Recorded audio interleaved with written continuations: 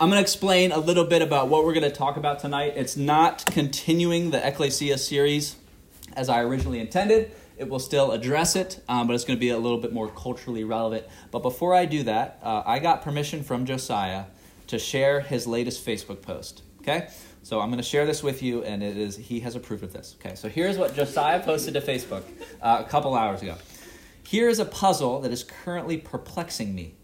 The scenario. I have a fridge that is turned up to max so as to act like a freezer.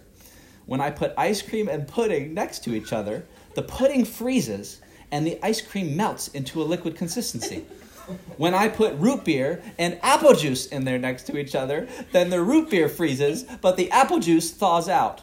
Why is my fridge not equal in its treatment of my groceries?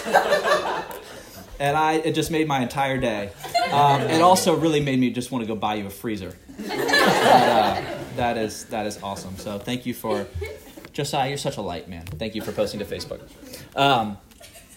So Ecclesia, study of the church. As I've mentioned before, it's easy for us to really get into the nitty-gritty of like church planting and what it means to be a missionary or be a disciple. But especially for this group, us to be able to come together and really understand what is the application of this, how is it culturally relevant, how do we marry the idea of being the church with the reality of living this life and being on this planet. So with that in mind, I didn't want to continue on with the series so as to reject or ignore what is happening in our culture. It's no secret there's been division, it's no secret there's been tension, but it is all coming to a head. We are effectively without a president and leader, so how can we really root ourselves in Christ and process all of that which is going on? Yesterday we had youth group, and I had 7th graders, multiple of them, kind of saying, we're so glad we're here at church for 2 hours. It doesn't matter what we talk about, I just am tired of watching the news and hearing about the election. And I just started to think about that. If a 7th grader has come to that realization, that it doesn't matter what happens when they're around believers, as long as it's not diagnosing the world and talking so much about struggle some more, they're all for it. And so because of that, I wanted to talk a little bit about God's sovereignty tonight, sovereignty over struggle. And so what we're going to look at is 10 points addressing sovereignty, or 10 passages on sovereignty. And then I want to end with 3 psalms to consider. So I'm going to ask 3 people here tonight to share these psalms, Psalm 10, Psalm 4, and Psalm 146. We'll get there kind of at the end. But really, what we're going to notice here, especially in the next couple weeks between Thanksgiving and Christmas, is Keystone is going to have a lot of opportunities to be the church. Not just study the church, but actually be the church. I'll share more on that and what that means at the end. But if we can really understand and appreciate God's sovereignty in the situation and circumstance now, it's going to give us hope and peace, even a sense of peace that might not make sense.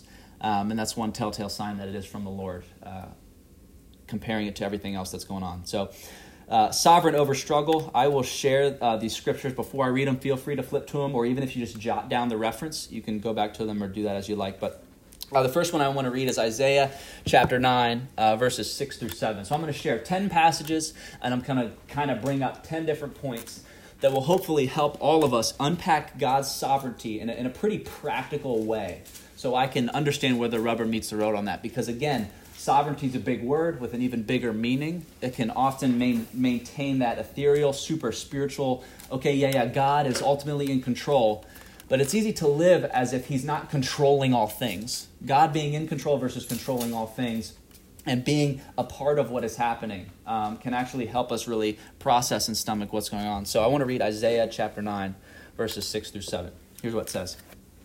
For unto us a child is born, to us a son is given, and the government shall be upon his shoulder, and his name shall be called Wonderful Counselor, Mighty God, Everlasting Father, Prince of Peace. Of the increase of his government and of peace there will be no end, on the throne of David and over his kingdom, to establish it and to uphold it with justice and with righteousness from this time forth and forevermore. The zeal of the Lord of hosts will do this. That passage is coming out of Isaiah 9, a book of prophecy, a book of foreshadowing Christ's coming that obviously has yet to happen amidst that biblical context. The book of Isaiah is full of all those prophecies, especially pointing towards a crucifixion and ultimately what Christ came here to do. But what's encouraging about that is this idea that the government shall be upon his shoulder, and he is the one earning these names: Wonderful Counselor, Mighty God, Everlasting Father, Prince of Peace. And along with that, the increase of that government and peace, there will be no end. And then it addresses something culturally relevant, a name that we can help identify with this idea of power and status, and that is the throne of David, coming out of the throne of David and over his kingdom to establish it and to uphold it with justice and with righteousness from this time forth and forevermore. What's helpful to understand about that language is it's not just limited to the time in which Christ was born, right? We have this cultural context, the importance of this baby being born, right? We'll have the Christmas story here before we know it.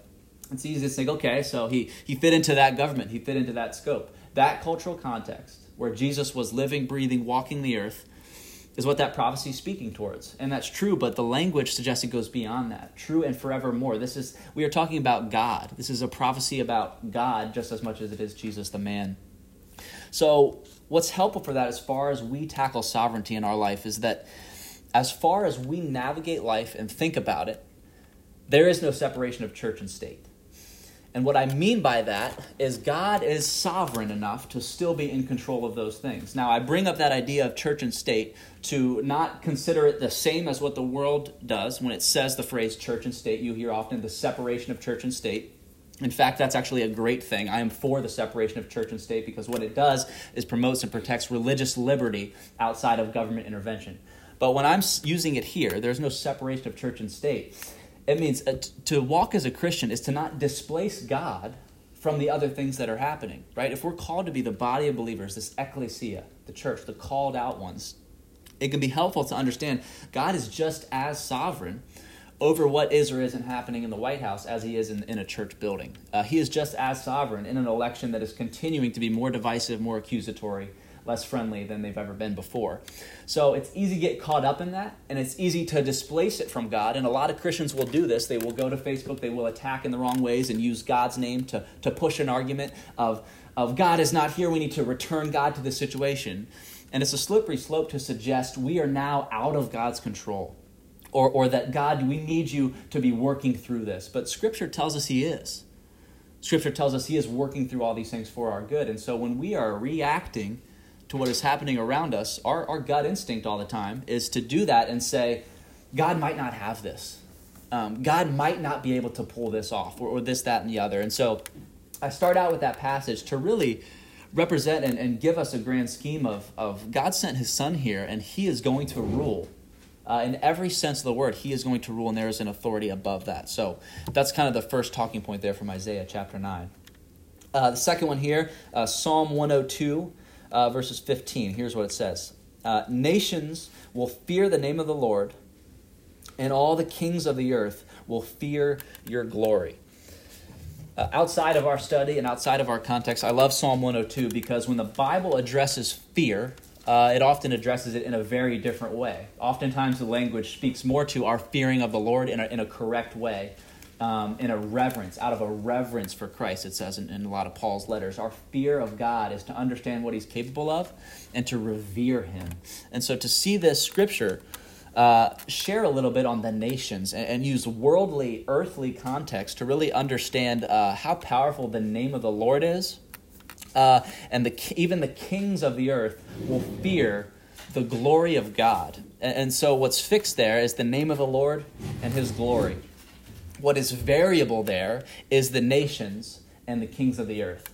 And so again, if we can keep that biblical perspective, that it is the name of the Lord and glory that is more chronic than the divisiveness than we are seeing, it's actually going to be a lot easier to process it, a lot easier to stomach it. And what's good about biblical application is Scripture can remind us of that, but we are not equipped often to have Scripture be our measure of first response when this stuff comes up. Okay? For better or for worse, I love politics. I hate that I love politics. I'm going to be face-to-face with God, and part of me is going to be like, man, why did you make me love politics? It was really annoying that you did that I love politics, because I can't not figure it out and check in on things and see what's happening. But there is a foundation of discouragement and a goal of division in this government, in this system. We're seeing it more and more. It's going to be easy to displace biblical principles and thinking biblically from that. And as we engage the culture, we need to be biblically dependent, not dependent on public speaking, not dependent on social groups, not dependent on any specific policy, principle, or value or movement, but the Bible, the verses that suggest God is sovereign and we are capable of demonstrating his sovereignty in our life and the life of those around us. Because then it's not whether or not our allegiance is with a movement called Black Lives Matter. It's whether or not our allegiance is with Christ. And if we believe he's calling us to support a movement for that reason, we are heightening now more than ever, what party are you a part of? What movement are you a part of? What nation are you sympathetic towards or empathetic towards or apathetic towards? And so it's easy to focus in and care so much about one thing that your heart can actually drift from the ultimate source of that care and what we're ultimately called to come back to. So to remember that those nations, those problems, those policies, those rulers, those presidents, those kings, those preachers, those pastors, they will fear the name of the Lord. They will fear his glory. So in a world of symptoms, do not forget the disease. That's the second point there. The first was this idea that there's no separation of church and state as far as God's ability to intervene and be in control. The second is, in a world of symptoms, do not forget the disease, because nations fearing the Lord and even the kings of the earth fearing his glory suggest there's something much bigger at play. Now, unfortunately, the church is very good at saying, all lives matter. And that's a very slippery slope of an argument, because it's going to suggest that we're undermining somebody else saying that a black life matters. That's what's happening now. The biblical church-based response is, well, all lives matter. To a certain extent, they do. But how can we appreciate somebody who is suggesting a black life does? We have to have this back and forth to really understand that we're not trying to be divisive. We're not trying to put anybody else down, but we need to value life. So to remember, though, that the heart of the issue is sin, can help us tackle those things. And I think the church has been phenomenal. For thousands of years, it has been phenomenal at saying, no, sin is the issue, right? Talk about any biblical parenting, talk about any Christian homeschooler coming across sin for the first time in their life. Sin is the issue. That's true, but we need to remember it sometimes more often than we're so quick to proclaim it. And it can actually give us a stamina, give us a sense of encouragement that, okay, well, what that person is dealing with is sin. What God dealt with for me was and is sin. And if I am more aware of the grace that has been given to me, I am more equipped and empowered to give that grace to somebody else who is still working their life out. That's the difference in how we can encounter and honestly get through these debates, these divisions. Think biblically, be biblically dependent, and luckily we can remember this verse suggests that every knee will bow. You hear that all the time. You hear it in worship, you hear it in sermons. Every knee will bow. And that's true. And we can rely on that and be reminded of that daily so that we don't get into the tangles of trying to bow our knee to anything else or settle for less than God's sovereignty and his glory. So that second passage there is from Psalm 102. In a world of symptoms, do not forget the disease. The disease of sin will ultimately lead to nations fearing the name of the Lord and the kings of the earth fearing his glory because they are not of him. Third passage here, something that's well known, something the church is going to be hitting on here. Romans 8:38 through 39. For I am sure, Paul writes for the church in Rome, that neither death nor life, nor angels nor rulers, nor things present nor things to come, nor powers, nor height nor depth, nor anything else in all creation will be able to separate us from the love of God in Christ Jesus our Lord. This is a front and center passage for overcoming struggle, right? If we're going to tackle tonight the idea of sovereignty over struggle, this is a very helpful scripture to remember and give perspective to our struggle, mainly because nothing is going to separate us from the love of God in Christ Jesus our Lord. So what does that mean? That means God's church is immune to separation from him, which is going to beg the question, are we acting like that's the case? God's church is immune to separation from him. So if we find ourselves in a context or in a situation where either we feel like he has removed himself or maybe we are willfully removing ourselves, we need to remember that there is no distance we can run that will outstretch the Father's hand. There is nothing that will be able to separate us from the love of God in Christ Jesus our Lord. That speaks to my internal motivations and what I choose to do in life, right? Luke 15, prodigal son. How far away can I go before the Father disowns me and decides not to rejoice when I come home? There is no limit to that. But as far as us tackling something as repulsive and divisive as an election, we can remember that we are not separated from the love of God. Often we are separated from the love of people. There are probably people in this room that are separated from the love of their families. So how can we tackle that as the church? How can we be motivated at, well, it's a good thing then that if they've accepted Jesus Christ as their personal Savior, there is nothing that can separate them from a love that is that much greater than what they're used to. Romans 8:38 through 39 reminds us that the church is immune to separation. And we just looked at a verse out of Psalms that says it doesn't even matter which nation it is. It doesn't even matter which king or which ruler it is, because God is ultimately sovereign. Another passage here from Psalm 46. We'll read this in greater context here soon, but here's what it says. Again, as I read through these things, think about what we're dealing with hour by hour, minute by minute in this country. The nations rage. The kingdoms totter. He utters his voice. The earth melts. The Lord of hosts is with us. The God of Jacob is our fortress. So come, behold the works of the Lord, how he has brought desolations on the earth. He makes wars cease to the end of the earth. He can break the bow and shatter the spear. He burns the chariots with fire. And then here's a phrase you've probably heard before. Be still and know that I am God. I will be exalted among the nations. I will be exalted in the earth. And I love this passage because God affirms in us the ultimate goal that we ought to have will be carried out, namely, that he will be exalted among the nations. He will be exalted in the earth. And the passages leading up to that suggest it is because of his capability, not because of ours. Again, reminding us of the need to come to the end of ourselves and equip and empower us with the Holy Spirit to see this out. What's interesting, though, is that be still and know that I am God. And that says, I will be exalted among the nations. I will be exalted in the earth. For us to understand God's sovereignty can be partnered with us understanding what is his actual goal. Because he's not a Republican. He's not a Democrat. In fact, God's actual goal for this country over the next umpteen years might very well be division. It might be strife and struggle. In fact, your cliche grandma Facebook post for the last 35 years has said, oh, the church has turned away from God. His righteous hand's going to come down and smack us all with chariots of fire. I don't think chariots of fire are coming till the very end, but it might start to feel like what we're seeing now. So again, what is God's goal in his unfolding plan? Okay, I am pro-Christ-centered Republican. I am pro-Christ-centered Democrat. I am pro being reminded in an election that God will deliver. God will give us hope. But what is that hope? It ain't Trump, it ain't Biden. Your Savior's name is not Donald or Joseph. It ain't Michael or Kamala. It's Jesus Christ. And he already came. He already served his term. And he's still serving in a different way. He's equipped us with a resource. And it goes way beyond a CARES Act.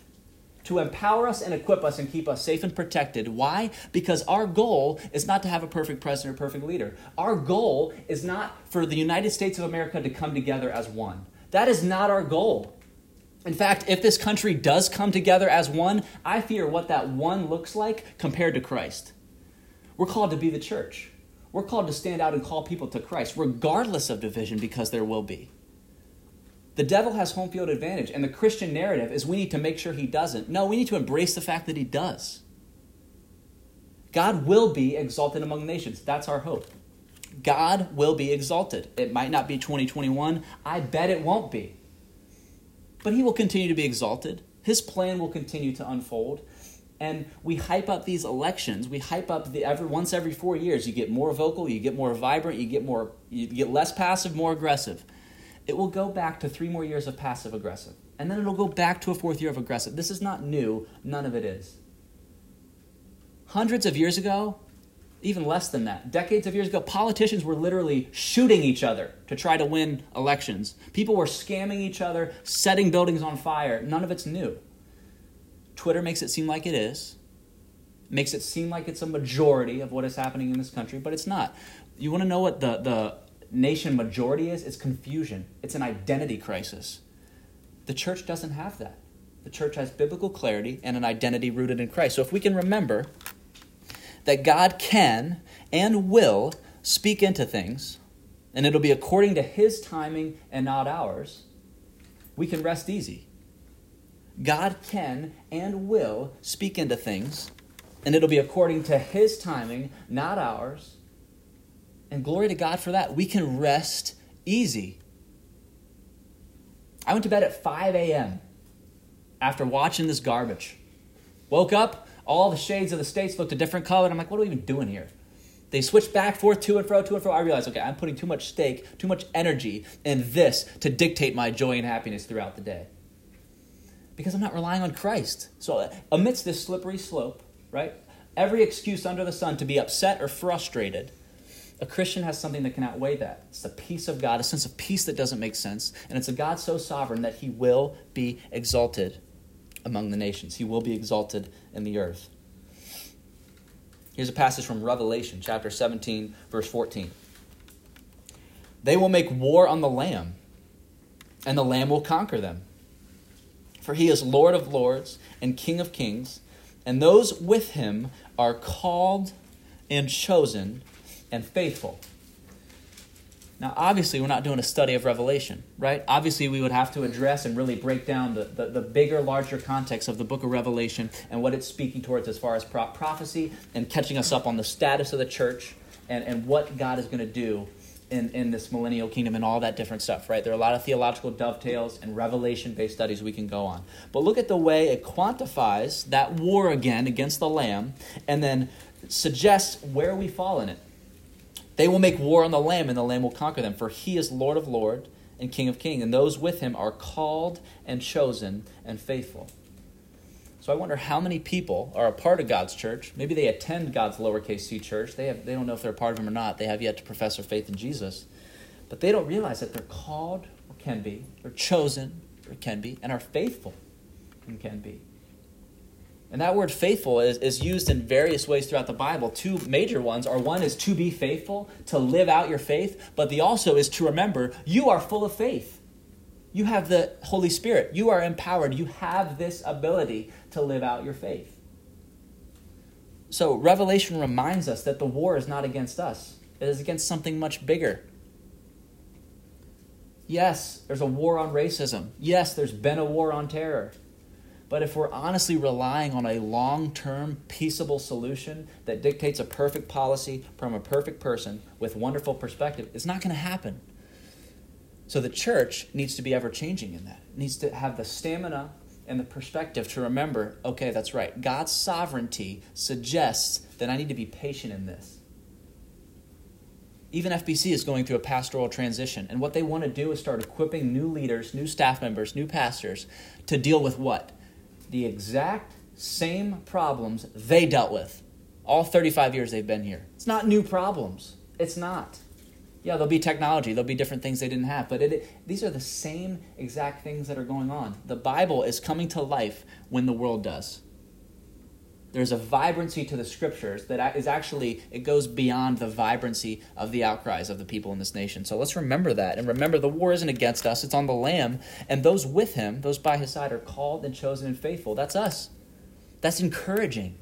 This is where the rubber meets the road. I had a conversation with my admin, Angie, and she said, is it weird that I'm excited by all of it and I'm not in despair? I said, no, that's not weird at all. It tells me I think God's got a hold on your heart and your posture, and also you're motivated to be able to handle whatever else comes. Because I know what it's like, even on Thursday evenings, to be like, I can't take anymore. I can't take anymore. I'm going to sit down, chill out, I'm going to time out, I'm going to substitute myself out and try again tomorrow. But God's church has the ability to be resilient in that. So understand God's sovereignty when Nevada changes 5 different times in the next day and a half. Understand God's sovereignty, because our hope is in that. It goes beyond those borders, beyond those policies, beyond those people. Psalm 22, verses 27 through 28. All the ends of the earth, this is going to start to almost sound repetitive. All the ends of the earth shall remember and turn to the Lord, and all the families of the nations shall worship before you. For kingship belongs to the Lord, and he rules over the nations. So here we have a different passage that's echoing that same thing. That will be happening. God's glory will be made known. We're on this side of the ultimate revelation and resolution in that front, so we can rely on that. I think I shared a week or two ago about how one of my 7th graders said, well, how do we apply the biblical principles to where we're living now, the New Testament? And I love the way he said that he was thinking, well, we're in the New Testament. Because we're still in the New Testament, but we're on the most immediate, right, and further displaced. But we're still living in that time, and we are living between the Holy Spirit being equipped to us and equipping us to do these things, and Christ coming back. We are between those two things. And you add to that the understanding of the crucifixion and what it enabled us to do, to live in Christ. We have everything to look back and rely on, and we have more than enough to look forward and remain hopeful. We do. We have it all. We have enough. And so if God's church is acting like we don't be surprised if it feels like he's withdrawn. You can start to imagine a culture where God might be almost tapping his foot saying, I've given you everything you need to handle what you're going through. You're asking me for more? I sent my son to die for you. Now I sent the Holy Spirit to empower you through it. You're sitting on 2/3 of the Trinity, and you're asking me to deliver something for you? Again, how do we get over that barrier? It's reading the Bible. It's having a scripture realization of, that's right, I can have hope and understand God's sovereignty is very practical in how I navigate these things. If every knee will bow, why don't we start now? Why don't we as the church rally behind that truth and start now? Start to suggest that is something worth worshiping for, and then start to suggest that is something worth relying on as we tackle these different things. Because to be resilient in a culture that gets exhausted sets up a wonderful scenario where Christ is displayed.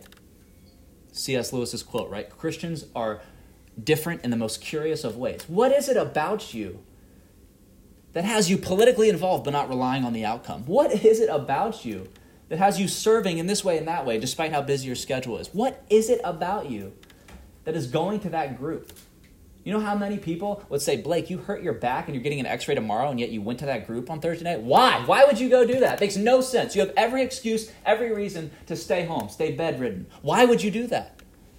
And obviously the answer is going to be something along the lines of, well, it's worth it to me, and here's why. Because here's what I value. Because here's what I'm after. Because there are always a million reasons not to do something, and because the devil wants me to stop.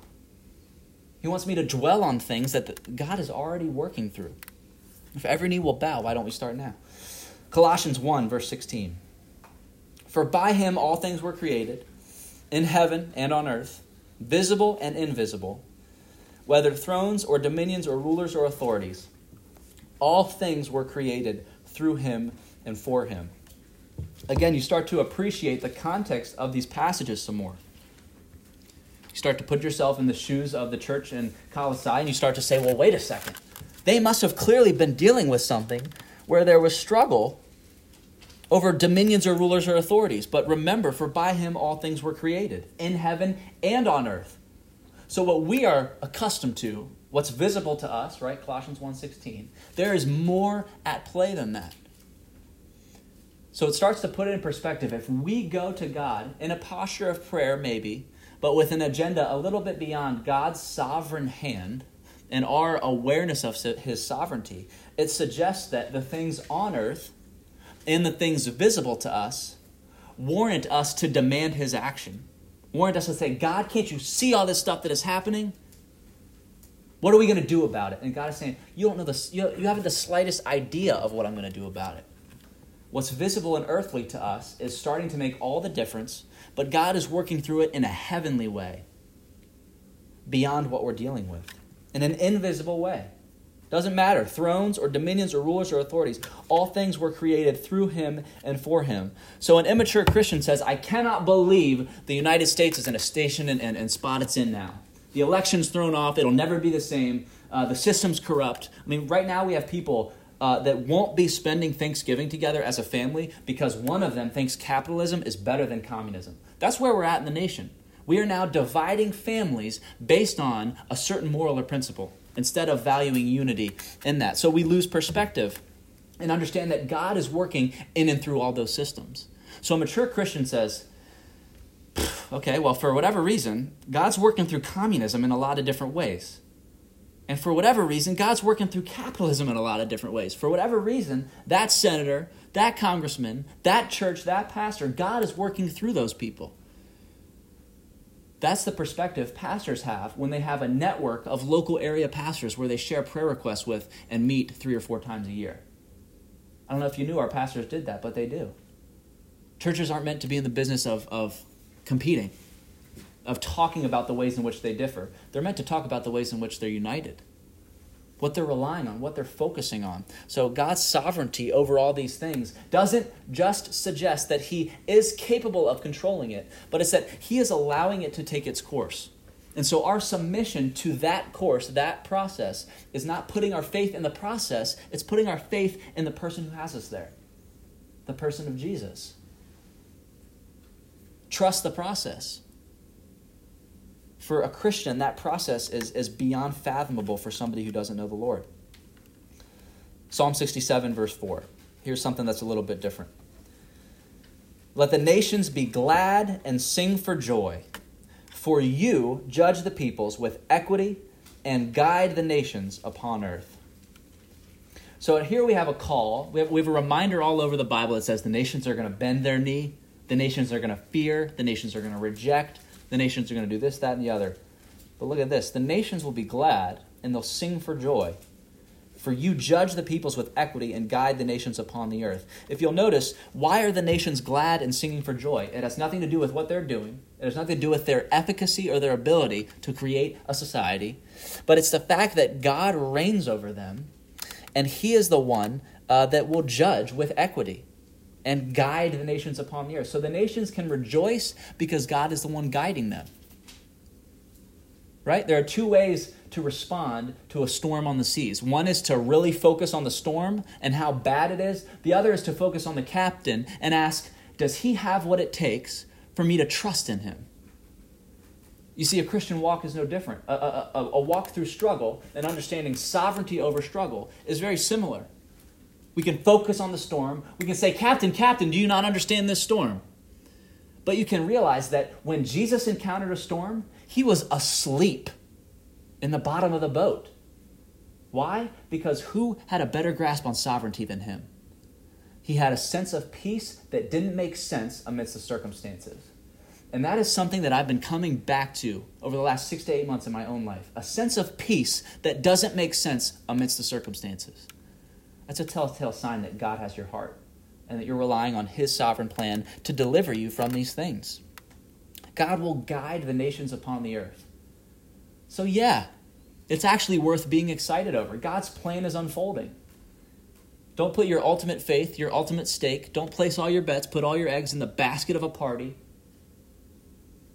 or the basket of a policy, but instead, put your trust and hope in Jesus and understand his sovereignty will overwhelm and will outweigh everything else. The devil has a tool now that he has been fine-tuning over the last thousands of years, and it's the tool of distraction. So we got to stay focused. Okay? Jeremy and I lead 9th graders, and all they are is distracted, 24/7 distracted. Okay? Do you have any idea what it's like to be talking through stuff like this and have my phone go off, and I can see that they're all airdropping me pictures of them right then and there? What are you doing? Sit down, shut up, and be focused on what's happening. But it's this thing. And again, they're not going to say, wow, the devil's distracting me from Jesus. They are so distracted, they don't even realize what they're being distracted from. That happens to Christians all the time. They're so distracted that they do not realize what they're being distracted from, right? Because they're consumed. They're concerned. So have the perspective of really wrestling with the Lord. This is where you can start to bleed into why there are so many emphases on devotional life, spending daily time in the Word, spending time in prayer. Why do you think people do that? It's not to get into heaven. It's to remember we can get heaven here. That's why we're doing that. To remember God's sovereignty. Our understanding of God's sovereignty is not automatic. But God's sovereignty is automatic. So you start to see the breakdown there. For God is the king of all the earth. Sing praises with a psalm. God reigns over the nations. God sits on his holy throne. That's Psalm 47, 8 through 9. For God is the king of all the earth. So sing praises with a psalm. God reigns over the nations. God sits on his holy throne. That mirrors what we hear from Psalm 67, right? We notice that the reason to sing isn't due to God's action, but rather his position. So our reason to sing, our reason to worship, our reason to rejoice is not due to God's action, but to his position. Regardless of what we feel or don't feel he is doing in our life, we can rejoice in the fact that he is the one of making it happen. He is the one capable of seeing it through. For God is the king of all the earth. Stop right there. So sing praises with a psalm. God reigns over the nations. God sits on his holy throne. The reason to sing isn't due to his action. It isn't due to his stepping into our life and making something happen to the point we can see it and appreciate it. But rather, our reason to sing is because of his position, where he is. Last one, 1 Timothy 6, verse 15. You can start to see how ecclesia comes into play. Paul starts to talk about discipleship here, addressing Timothy. I charge you in the presence of God, who gives life to all things, and of Christ Jesus, who in his testimony before Pontius Pilate made the good confession, to keep the commandment unstained and free from reproach until the appearing of our Lord Jesus Christ, which he will display at the proper time. So he who is the blessed and only sovereign, the King of kings and Lord of lords, who alone has immortality, who dwells in unapproachable light, who no one has ever seen or can see, to him be honor and eternal dominion. Amen. So 1 Timothy 6:15 gives us everything we need to be reminded of God's status, God's character, and how unchanging and capable he is. So there's a charge there. So what do we do with this idea of God's sovereignty? Well, I charge you in the presence of God, try to keep the commandment unstained. Try to be free from reproach until the appearing of our Lord Jesus Christ. If you want to know what every church in this country and in this world is dealing with, it's that idea of trying to be free from reproach until the appearing of our Lord Jesus Christ. How can we do this? A bunch of heathen sinners coming together because Jesus is good, but how can they do that without tripping up? Without slipping? Without tainting the image of Christ? Well, hopefully it's by properly proclaiming it in the first place, right? What defined an established church? It was a community centered around the gospel. That's what we talked about last week. It was not centered around how perfect they were or how perfect we're called to be. It was instead pursue these things with the understanding of what God has already done and what he's capable of doing. Because he who is the blessed and only sovereign, the King of kings and the Lord of lords. So amidst Paul's discipleship of Timothy, he's bringing up the fact that God is immortal. You would imagine that would be a duh thing. Okay, thank you, Paul. Thank you for telling me God can't die. Can we talk about my problems? God is, and then Paul says, well, God is someone who no one has seen or can see, but to him be honor and eternal dominion. Amen. So don't be so quick to react to what you are seeing before you react to what you can't see. That's the mark of a Christian. A mature Christian says, okay, credit where credit is due. I see what's in front of us. I see a divisive nation. I see problems. I see injustice, right? The church has done a pretty garbage job of embracing cultural issues and making those that care about them feel appreciated. So we've got to tackle them. But we can't deviate too far from the source that's going to see those things through. We've got to remember, okay, I see. But what I'm relying on is not something I can see. That's where faith comes into play. There are many different ways the Bible brings up the word faithful. We're called to demonstrate our walk of faith in all these different ways. But faith is always tied to a hope and an assurance of the things we cannot see, right? Book of Hebrews. We get to really process what we can see with the motivation and perspective of what we can't. And that is the Holy Spirit. That is God empowering us to do those things. So I bring up those 10 passages to help us really remember God's sovereignty, because they're not going to give you a super practical life application of God is sovereign over this in this way. The Bible doesn't do that. The Bible does not equip us with God is sovereign over this in this way. What the Bible says is God is sovereign over this. God is sovereign over this. So work out your own salvation with fear and trembling. So live according to that which you were called, according to that new change, that new identity that you have in Christ, and remember that that's who you are. That we can handle 100% of what we're dealing with by relying on that which has already been dealt with. The cross, the crucifixion, the payment for sin, the empowerment of the Holy Spirit, the divinity of God's Trinity, the intricacies of his sovereignty to realize, you know what? No matter the circumstance, no matter the context, God is sovereign and in control. A mature Christian stops asking the question, God, are you in control? And enters every situation saying, God, show me where. Show me where you are. Show me what you're doing. That helps evangelism go smoother. It helps church planting go smoother. It helps church growing go smoother. It helps counseling go smoother. It helps natural discipleship and growing as brothers and sisters in Christ go a lot smoother. Because we realize, okay, Lord, how are you working in this person's life? Or how might you be working in this ministry or in this church or in this context? And sometimes it's going to take time for us to understand that. But if we can meditate on the Scripture and let the intake of Scripture outweigh the outpouring of our efforts, that is what is going to keep us afloat. We keep perspective.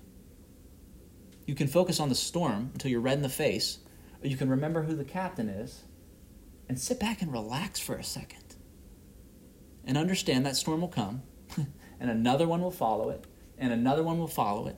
But lucky for us, you cannot rock the boat of salvation. Once you're in, you're in. The difference is, ecclesia, becoming the body of believers, part of the church, is it's going to be up to us how we live that life, that boat ride of salvation through the storms. We can be all hands on deck. We can help the captain. Or we can sit back, spend the entire time in the lower deck, not realizing that he is in control and we have an opportunity to serve. So God's sovereignty starts to speak when we start to live out, when we start to act. God's sovereignty isn't always going to act to you. Sometimes it's going to act from you. 10 points, 10 passages to remember regarding God's sovereignty. And feel free to dive into the larger context of those. I want to end here with 3 Psalms to consider. So if I could get somebody to turn to Psalm 10, actually everybody turn to one of these 3. Psalm 10, Psalm 4, or Psalm 146. Psalm 10, Psalm 4, and Psalm 146. Because I want to use what we've already talked about, those 10 passages, those 10 ideas of sovereignty, and I want us to look at an example of somebody living out those ideas. Somebody wrestling with God's sovereignty. What does it look like? What does my dynamic with God look like as I'm wrestling with his sovereignty over my life? Does anybody have Psalm 10, and would they be willing to read it? I don't want to read any of the 3 of them. Okay, Lily, would you mind reading Psalm 10 for us? Why, Lord, do you stand far off? Why do you hide yourself in times of trouble? In his arrogance the wicked man hunts down the weak, who are caught in the schemes he devises. He boasts about the cravings of his heart. He blesses the greedy and reviles the Lord. In his pride the wicked man does not seek him. In all his thoughts there is no room for God. His ways are always prosperous. Your laws are rejected by him. He sneers at all his enemies. He says to himself, nothing will ever shake me. He swears, no one will ever do me harm. His mouth is full of lies and threats. Trouble and evil are under his tongue. He lies in wait near the villages. From the ambush he murders the innocent. His eyes watch in secret for his victims. Like a lion in cover, he lies in wait. He lies in wait to catch the helpless. He catches the helpless and drags them off in his net. His victims are crushed. They collapse. They fall under his strength. He says to himself, God will never notice. He covers his face and never sees. Arise, Lord, lift up your hand, O God. Do not forget the helpless. Why does the wicked man revile God? Why does he say to himself, he won't call me to account? But you, God, see the trouble of the afflicted. You consider their grief and take it in hand. The victims commit themselves to you. You are the helper of the fatherless. Break the arms of the wicked man. Call the evildoer to account for his wickedness. That would not otherwise be found out. The Lord is king forever and ever. The nations will perish from his land. You, Lord, hear the desire of the afflicted. You encourage them, and you listen to their cry, defending the fatherless and the oppressed, so that mere earthly mortals will never again strike terror. So Psalm 10 starts off by addressing God and saying, why do you hide yourself? Why, O Lord, do you stand far away? Why do you hide yourself in times of trouble? And then it lists all these troubles. It lists all these struggles. And here's the end of this fellowship, this moment, this honest prayer with God. The Lord is king forever and ever. The nations perish from his land. O Lord, you hear the desire of the afflicted. You will strengthen their heart. You will incline your ear to do justice to the fatherless and the oppressed. So what does Psalm 10 teach us? Well, it teaches us we can come as we are with frustrations. We can come as we are with frustrations, with these questions, with these problems. And unfortunately, especially if you grow up in a Christian church, I think kids are taught that prayer has to be this perfect and polite thing. I don't need to tell you how many times, even in my 4 years at college, that I was screaming and cussing at the guy who died on the cross for me. Not here to endorse cussing. What I am here to say is I went as I was with frustrations. And my Father met me in that. And he would immediately give me a sense of peace that did not make sense. Because I was authentically coming to a God who loves me so much and wants to hear about it. That's unconditional love. That's unconditional acceptance. Let's talk about it. God, I don't understand this certain theological perspective. Or God, it seems that your scripture is suggesting this, but I want this.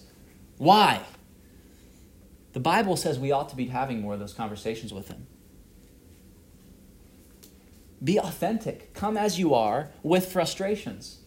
Sometimes that's the best way to understand God's sovereignty. Be real. God will be real right back to you. Second one, who has Psalm 4, chapter 4? Anybody? Abby, do you mind reading that? Sure. Answer me when I call to you, my righteous God. Give me relief from my distress. Have mercy on me and hear my prayer. How long will you people turn my glory into shame? How long will you love delusions and seek false gods? Know that the Lord has set apart his faithful servant for himself. The Lord hears when I call to him. Tremble and do not sin when you are on your beds. Search your hearts and be silent. Offer the sacrifices of the righteous and trust in the Lord. Many, Lord, are asking, who will bring us prosperity? Let the light of your face shine on us. Fill my heart with joy when their grain and new wine abound. In peace I will lie down and sleep, for you alone, Lord, make me dwell in safety.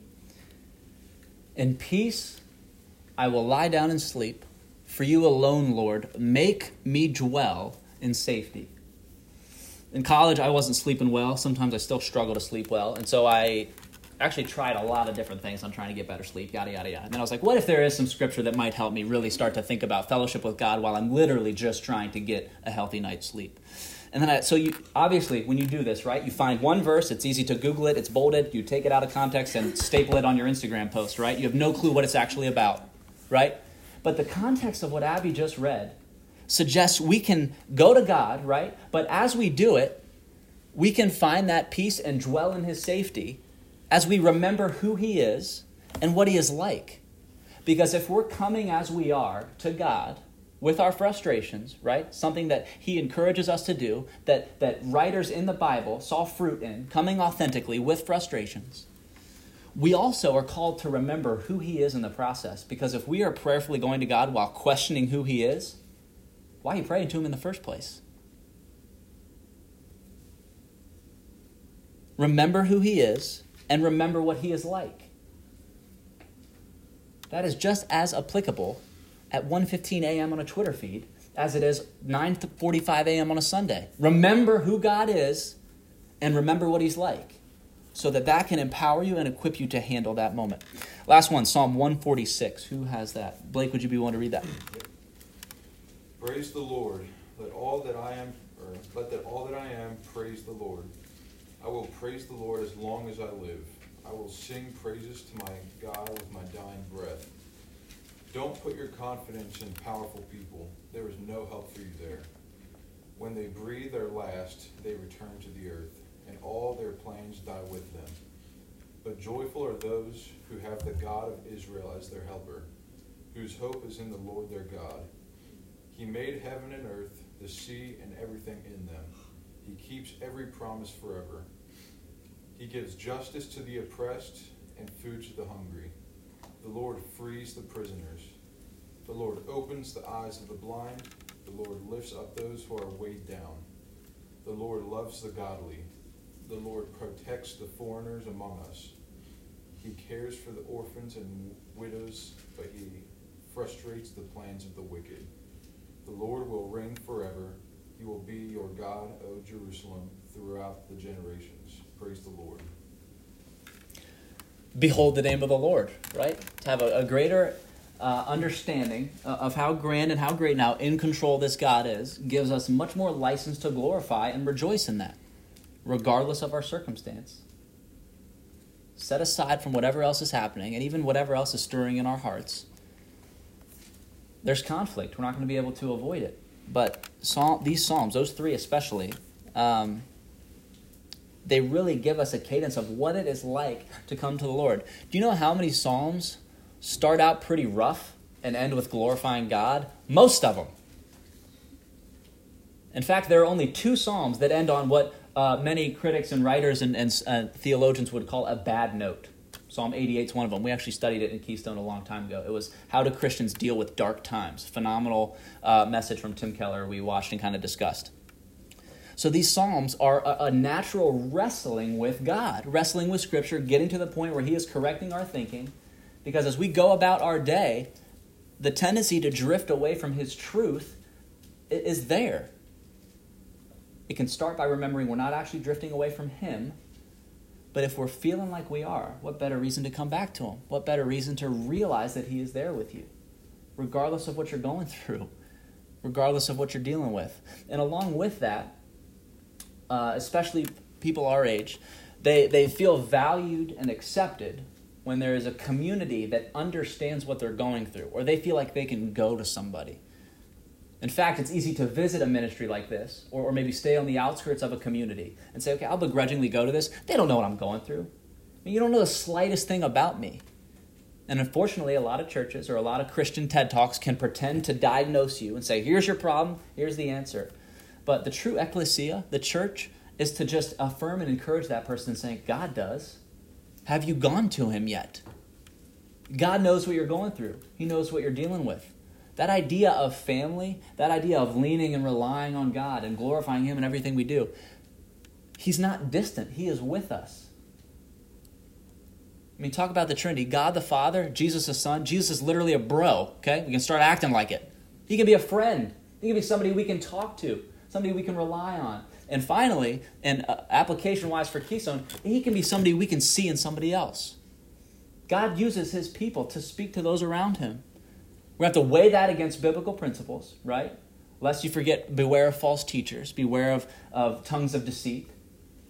But we can realize this is where we can start to feel God's presence. This is where we can start to learn more about him and see what the body of believers is meant to be. At least that's the hope and that's the challenge.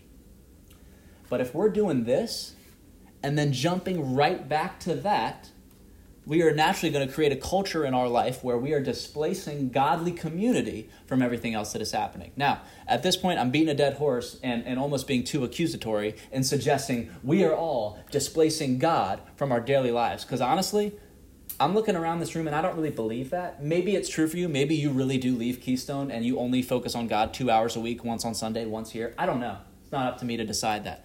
But what I know happens is we displace godly community from everything else we're dealing with. Why? Oh, it's so hard to come by. There's not enough people like me. No, there are a bunch of people like you. The joke is they don't realize it yet either.